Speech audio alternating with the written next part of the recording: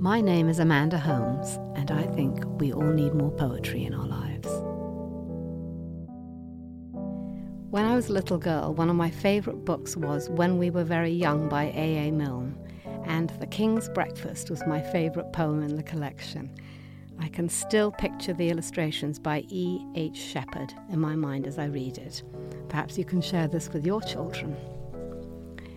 The King's Breakfast by A.A. Milne. The king asked the queen, and the queen asked the dairymaid, could we have some butter for the royal slice of bread? The queen asked the dairymaid. The dairymaid said, certainly, I'll go and tell the cow now before she goes to bed. The dairymaid she curtsied and went and told the Alderney, don't forget the butter for the royal slice of bread. The Alderney said sleepily, you'd better tell His Majesty that many people nowadays like marmalade instead. The dairymaid said fancy and went to Her Majesty.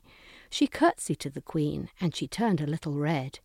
Excuse me, Your Majesty, for taking of the liberty, but marmalade is tasty if it's very thickly spread. The Queen said, oh, and went to His Majesty.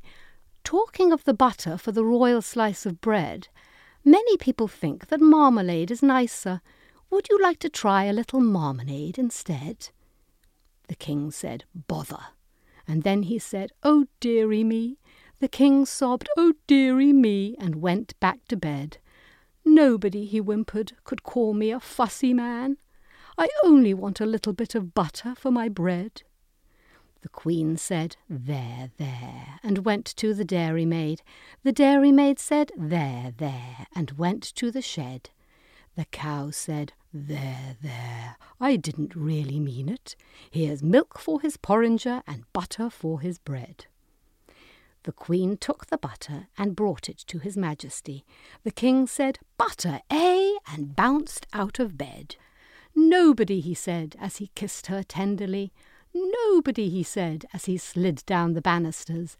Nobody, my darling, could call me a fussy man. But I do like a little bit of butter to my bread.